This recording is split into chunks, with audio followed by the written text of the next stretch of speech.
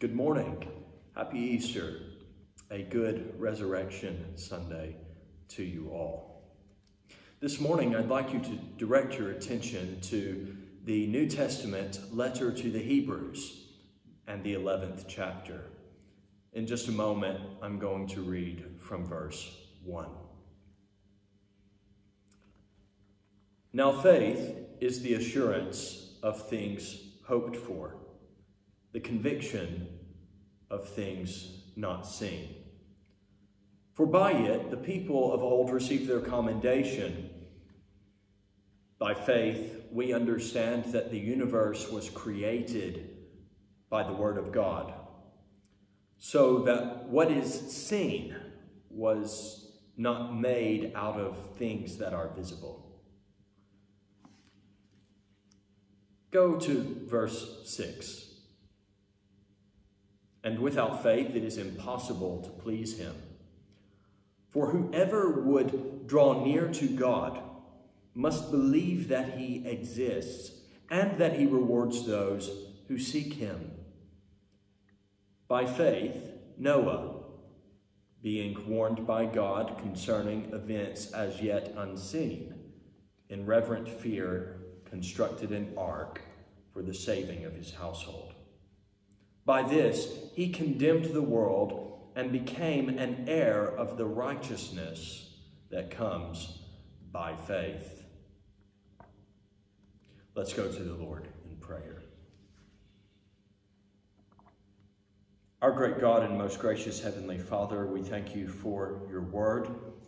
We thank you that though in this season of national crisis, of personal grief, when the cares of our hearts are many,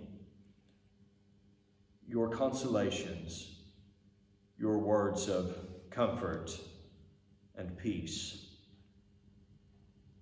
cheer our souls. We thank you for the way in which you have revealed yourself not only in the written word of Scripture, but in your incarnate word, the Lord Jesus Christ.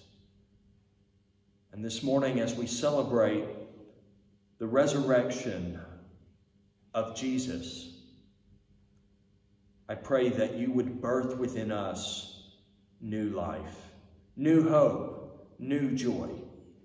And I pray that as we work our way through the Scriptures this morning, you would instill within us a greater love for you.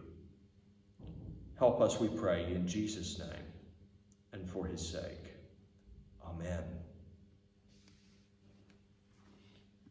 In recent weeks, pictures of rainbows began popping up in people's windows across the nation.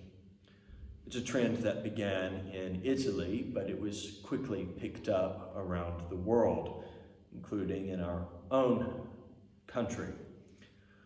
Put simply, the point of these pictures is to cheer people up, to show solidarity with one another, and in our British context, to show support for the NHS as on the front lines they battle COVID-19.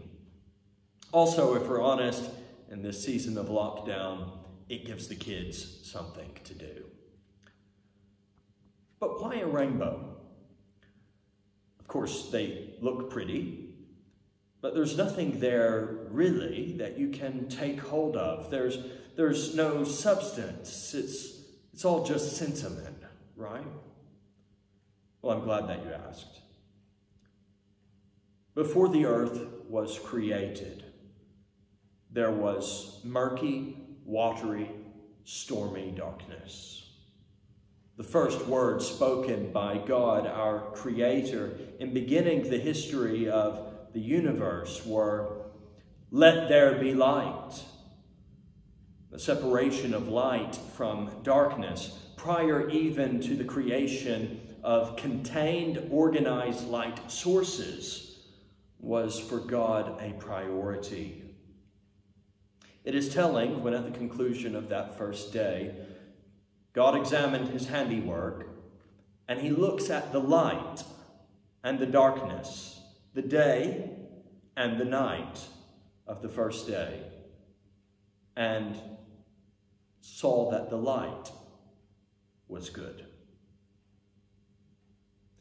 But darkness would have its day, taking root in the hearts and minds of people who thought they were getting enlightenment. The first couple were led to doubt the goodness of God's design, and instead of denying self for the love of God and humanity after them, they denied these higher ideals for their own satisfaction. The woman saw forbidden fruit and found that it was edible. It was good for food. And it was attractive. It was a delight to the eyes. So she took and she ate, as though there were no consequences for the human-divine relationship, or indeed for human flourishing. Adam was just hanging out on the sidelines, really, and quite passively goes along with it all, going along to get along. And all of us, either proactively or passively, have been going along with this pattern ever since, masking our resulting sins, pathologies, and fears with deflective blame-throwing and self-righteousness on one hand, or giving in to self-loathing on the other hand. In any case, whether it is self-righteousness or self-loathing, the center of our universe has been self. The pursuit of our own desires, according to the design we have planned for our own life. Man and woman, made in the image of God, took those ways in which they were like God, and it would seem traded those in for the one way in which they were not. Human innocence, purity, and peace died for the express purpose of knowing good and evil. It seems like a lousy trade-off. With the death of our essential goodness came also the death of good relationship with God and, well, the entrance of death itself. Humans would die as a penalty for their sin against God. The world around us would decay, and the very ground would be cursed, making work tiresome, difficult, and even dangerous. Fast forward through the centuries, the darkness has spread, eating away at all that was good about humanity and creation still. People's wickedness was so great that it would later be said that every intention of the thoughts of their hearts were only evil continually. Everyone was violent, totally corrupt, without fear of God, love for neighbor, or care for creation. Then, in that darkness, a ray of light. A son is born, and they call his name Noah, which means rest, saying, "This one will bring us relief from the agonizing labor of our hands caused by the ground the Lord has cursed." And so he did. In a world of relentless wickedness, Noah was devoted to God and his righteousness. Surrounded by violence, he was a man of peace. Whereas the world was stained by deep corruption, Noah was clean. We are told in the text with which we began that Noah was a man of faith. That is, he had assurance of things hoped for. He had conviction of things not seen. He obtained commendation by God by his faith, understanding that God created the universe by his word and made all that we see out of things that were unseen. By faith, he drew near to God. By faith, he believed that God exists and that he rewards those who diligently seek him. And so Noah committed to a life diligently seeking God. Blameless among his contemporaries, he stood out. But he was not content to be right with God, to walk with God, to live a good, righteous life on his own in a form of spiritual self-isolation. No, Noah is called elsewhere a preacher of righteousness. He did justice. He loved kindness. He walked humbly with his God. But because he loved his neighbor, he called other people to join him in the righteousness that comes by faith in God, to join him in following God, to join him in believing that God exists and that he rewards those who diligently seek him. Away from the injustice, cruelty, and godlessness of the prevailing self-centered culture, Noah pled with people to turn from their wicked ways and to embrace the Lord their Creator. But they didn't. God said, effectively, this world needs a reset. It needs a good wash.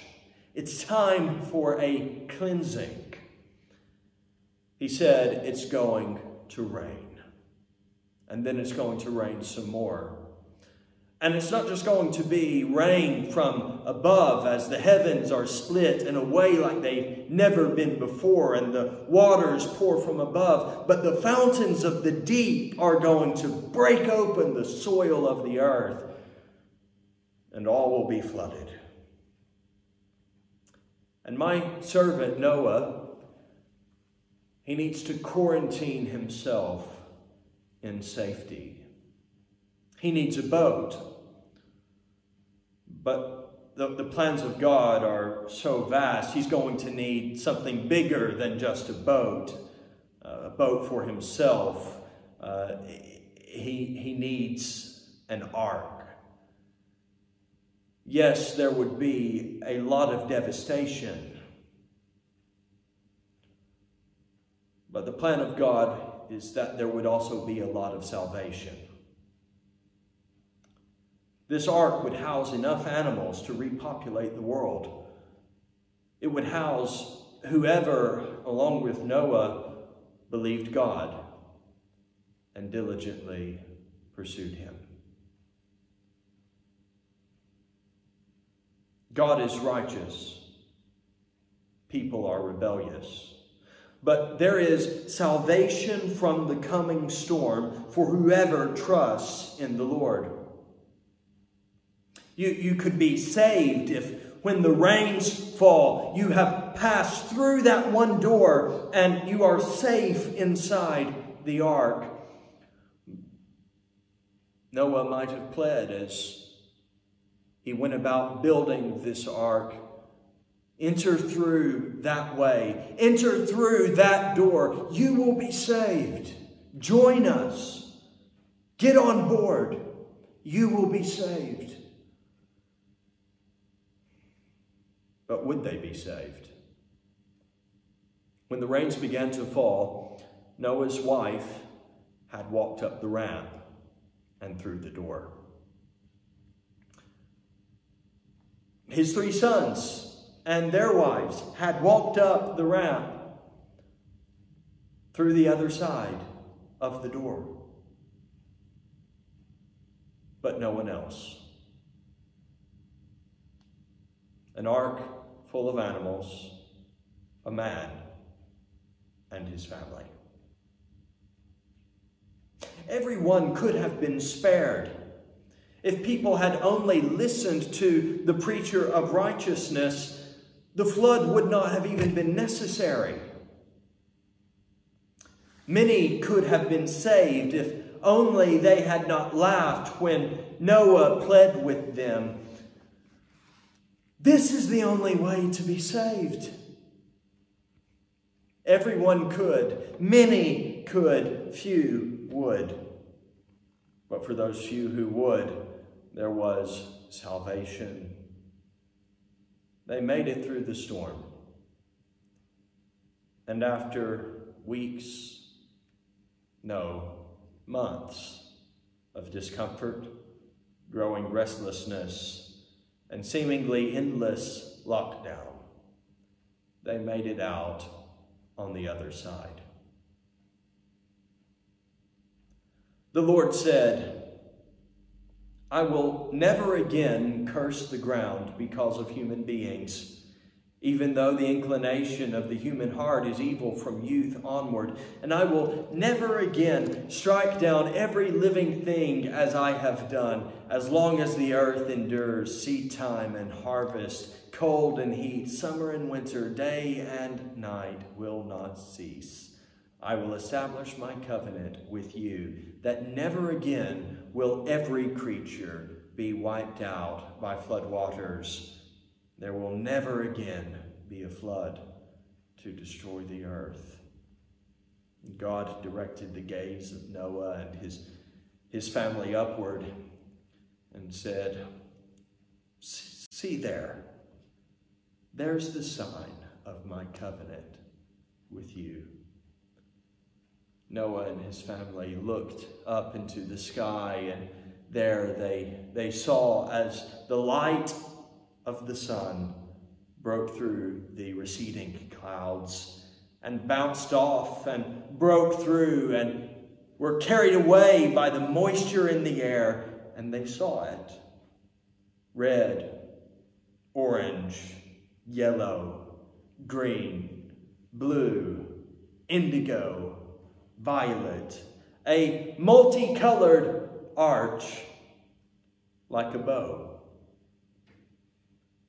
But this bow was not pointed at the earth in judgment, as though God were aiming it at the world yet again, but upwards.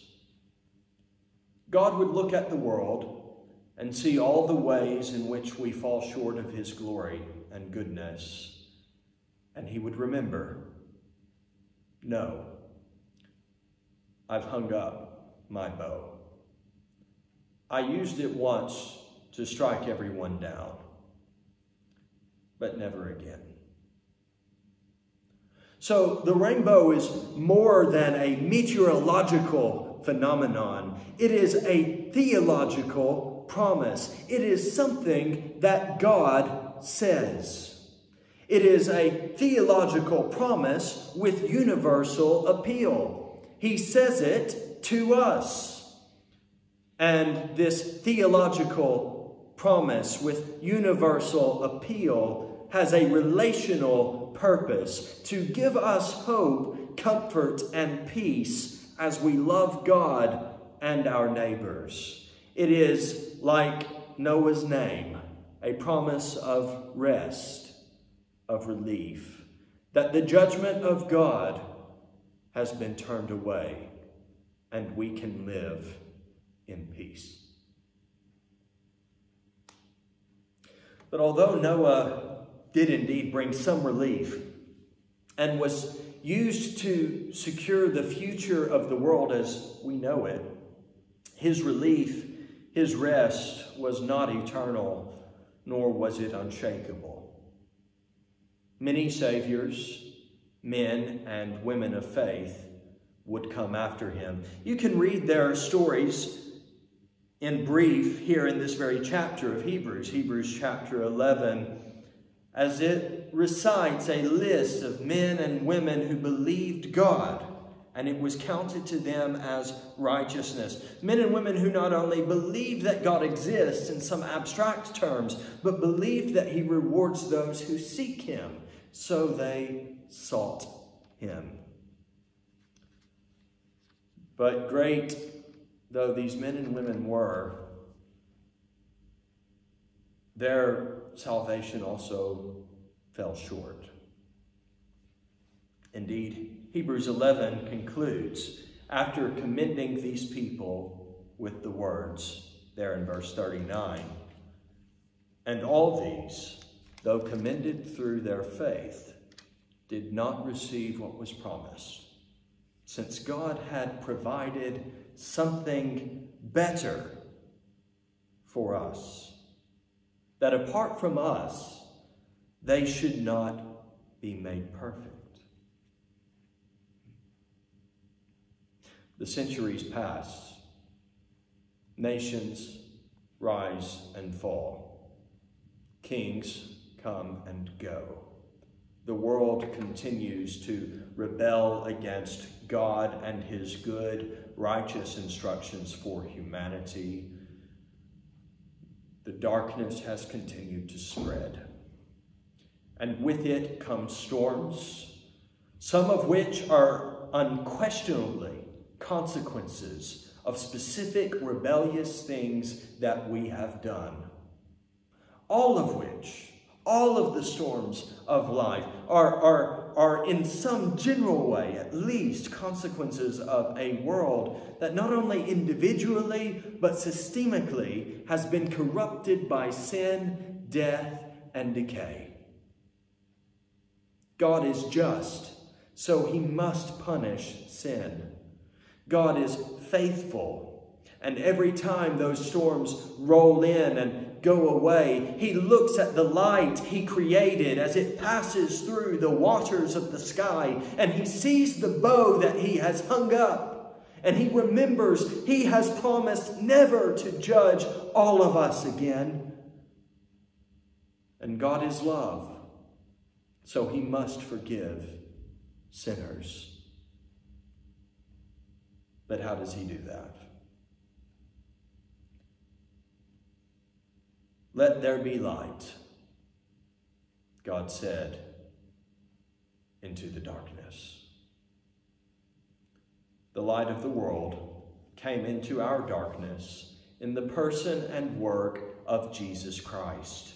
The eternal radiance of God's glory, the exact imprint of his nature, was made flesh and dwelt among us. I am the light of the world, he said. Whoever comes to me will not walk in darkness, but will have the light of life. The darkness didn't like that. The darkness, not comprehending quite what was happening, not understanding fully the significance of what was going on, pushed back.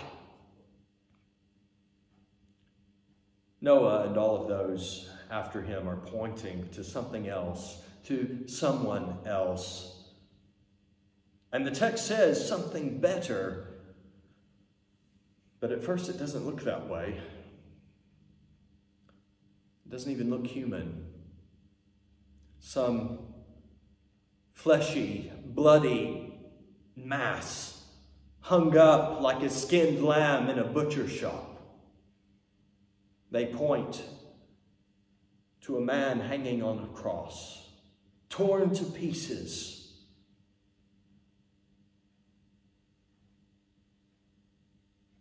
But life isn't a photograph.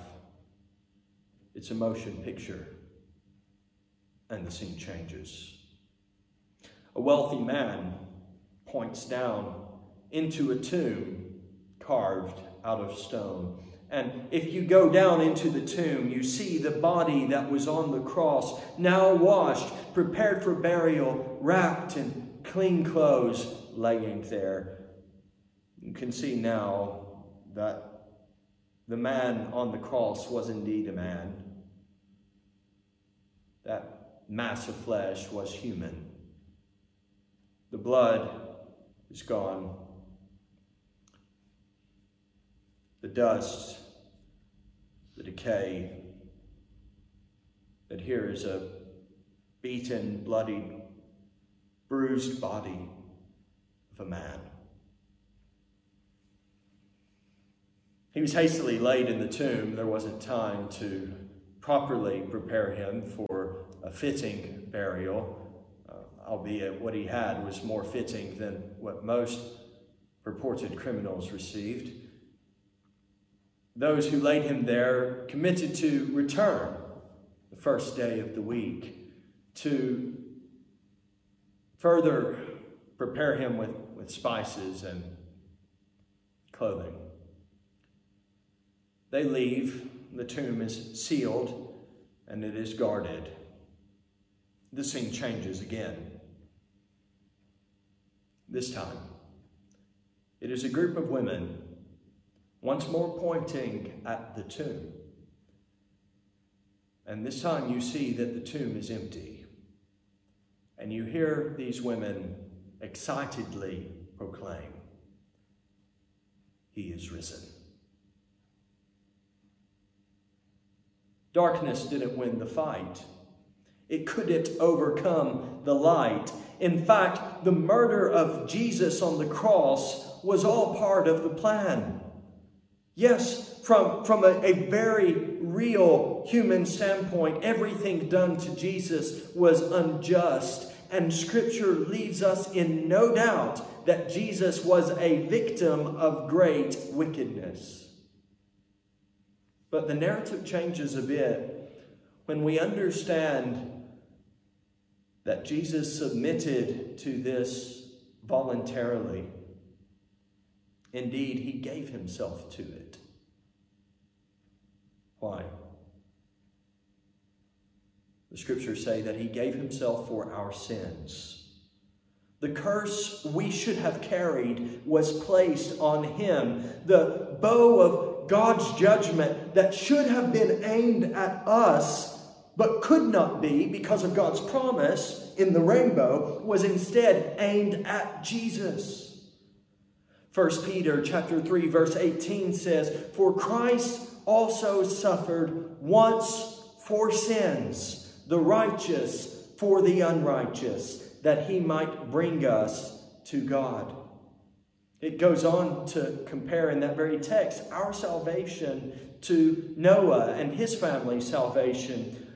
But remember, ours is better and indeed greater. Both stories, Noah's and Jesus's, tell us of human rebellion called sin, of God's righteous justice. As Noah preached, there might have been an invitation to board. All who boarded could be saved, but only those who gathered on the boat would be saved. The story of Jesus tells us that God is still angry with sin, but there is salvation for all who come to Jesus Christ. Noah's name might have meant rest, but only Jesus could really say, "Come to me, all you who are weary and heavy burdened, and I will give you rest." The world was destroyed in the days of Noah. Christ's body was destroyed.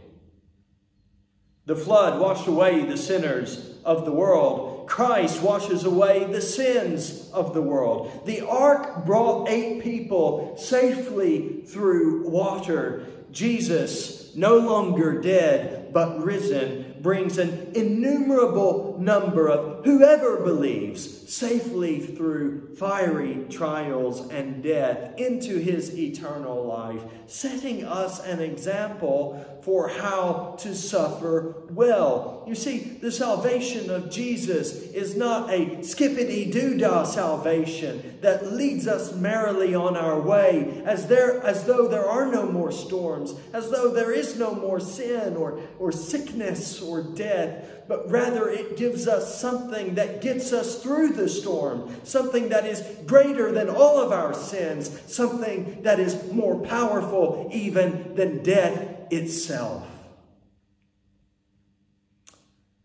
Stop standing in the rain of uncertainty and suffering, even the sickness of this present moment, looking up at the sky in the rain, asking, why? And get on the boat. There's no time. Get on the boat. Storms don't last forever, the pictures say. At the end of the rainbow, there is a golden sky, the pictures say. But I'm not calling you to trust in a cliche. I'm calling you to trust in Christ. If you would see the rainbow, you've got to make it through the rain. And if you would make it through the rain, you have to get on board the boat that God has appointed. And if you would get on the boat that God has appointed, you have to pass through the only way, the only door that leads to your eternal rest. When you see the rainbow, don't settle for the world's mythical pots of gold at the bottom of each one. I want you to look to the top of the rainbow. And I want you to enter into the presence of God and experience the power of God and live life even as Noah and those after him did for the pleasure of God. And therefore, Hebrews says in verse 1 of chapter 12, no, they didn't obtain it, but there's something better for us. Therefore, since we are surrounded by a great cloud of witnesses, let us lay aside every single weight and sin that clings so closely, and let us run with endurance this race that is set before us, looking to Jesus, founder and perfecter of our faith, who for the joy that was laid before him, the joy of seeing people turn from their sin, the joy of seeing people trusting in him, the joy of people who were dead in sin, raised to walk in newness of life, the joy of people who were bound by death, hell, and sin, all of their fears, all of their weaknesses, set free to live forever in the presence of the King. For the joy that was set before him, the joy of you and me, endured the cross, despising the shame, and is seated at the right hand of the throne of God. Jesus on the cross became Jesus in the grave, became Jesus up from the grave, risen, ascended, exalted, reigning over us. He is in control of this very moment. And all things are according to his plans and purposes, being worked out for our good, indeed, our very salvation, if we would trust in him and seek him. Consider him, verse 3 says, who endured from sinners such hostility against himself, so that you may not grow weary or faint-hearted. How many of you began the year 2020 thinking you had 2020 vision of what the year had? You felt like you could see pretty good, but it's interesting. We tend to see only the good things. It should lead us to believe that much of what we think we see is an illusion. Because always, as we look back on a year, we see plenty of bad. You had plans. You had hopes. You had dreams. You felt like maybe, just maybe, you would be able to tick those boxes throughout this year at the start of a new decade. Perhaps you had fears. There were things that you foresaw that might get in the way or could potentially pose a problem. Some of you perhaps say, I I know I've learned better than to do that. I just take life as it comes. But be honest, there are things you expect to come and things you do not. At the start of the year, even a month or so ago, not one of you watching this Easter Sunday broadcast could have imagined you would be doing so today. You could not have imagined the global scale of the crisis that has brought you to view this Easter Sunday message today. Perhaps you're not even a follower of Jesus Christ. You may tick the Christian box on a census form, but you have no real attachment to the faith, and you could not even articulate the faith you say you have, but don't really. Or perhaps you identify, however devoutly or indevoutly, as of another faith, or indeed of none. But today, for some reason, you find yourself watching a Christian sermon from the Bible, preached by someone who, for a change, actually believes the Bible and cares about whether you do or not. And perhaps you do believe in Jesus. Perhaps you do follow him. You are seeking him. But there are ways in which you have still been disobedient. Perhaps you're not committed to intentional belonging fellowship in the life of a local church. Perhaps you've trusted in Christ, but you've been disobedient in that first stage of the Christian life. That is, you are to be baptized as a symbol of your faith in Jesus Christ, a proclamation of your belief in the history of Christ, your unity with Christ, your purity from Christ, and your eternity with Christ. But you've laid that aside. And perhaps you are a follower of Christ who is seeking to, in all ways, faithfully obey him and follow him.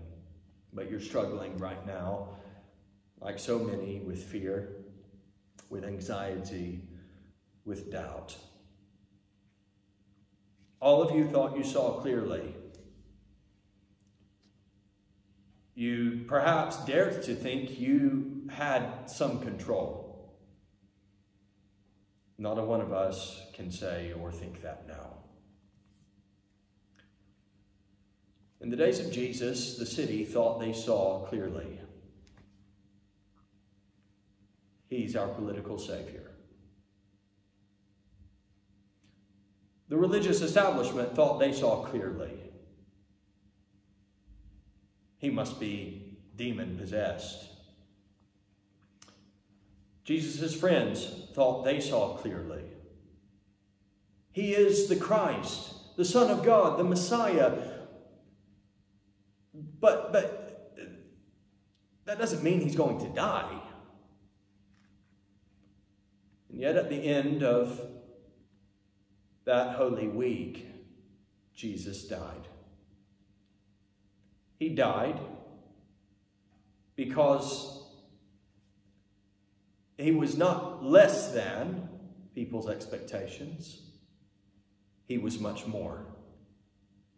He was not less than Noah and people like him. He was someone better.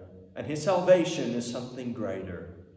And he calls you to join him, to get in the boat, to believe, to seek him diligently, to turn from your sin and to consider. Will you make it through the rain?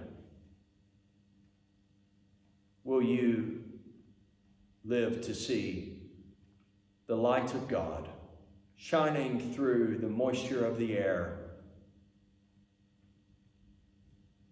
Those colors emanating from the very throne room of the Lord. The glory of the Lord shining round about, many people saved by grace through faith in Christ alone, giving him praise. His salvation is exactly what we need right now. Indeed, we've always needed it, even before this present crisis. But it's not too late. Once we believed, we saw everything. And we were proud in our ways, but fools in our hearts. But now if there's one thing that we have seen, it's that we are utterly broken and without control. We need to be saved. Will you trust him this day? Will you call upon his name? Maybe you have before, and you need to be reminded of the gospel and call out to him again. Lord, I believe in you, and I've committed to you, and I know whom I have believed. And I believe that he is able to keep what I have committed even through this storm until the day I obtain possession of that wonderful inheritance, that wonderful rest in Christ. And maybe you haven't trusted in Christ at all. Now is your time. Not to be like the people in the days of Noah who laughed, but to look and see the source of your salvation and to live indeed in freedom forevermore. Amen.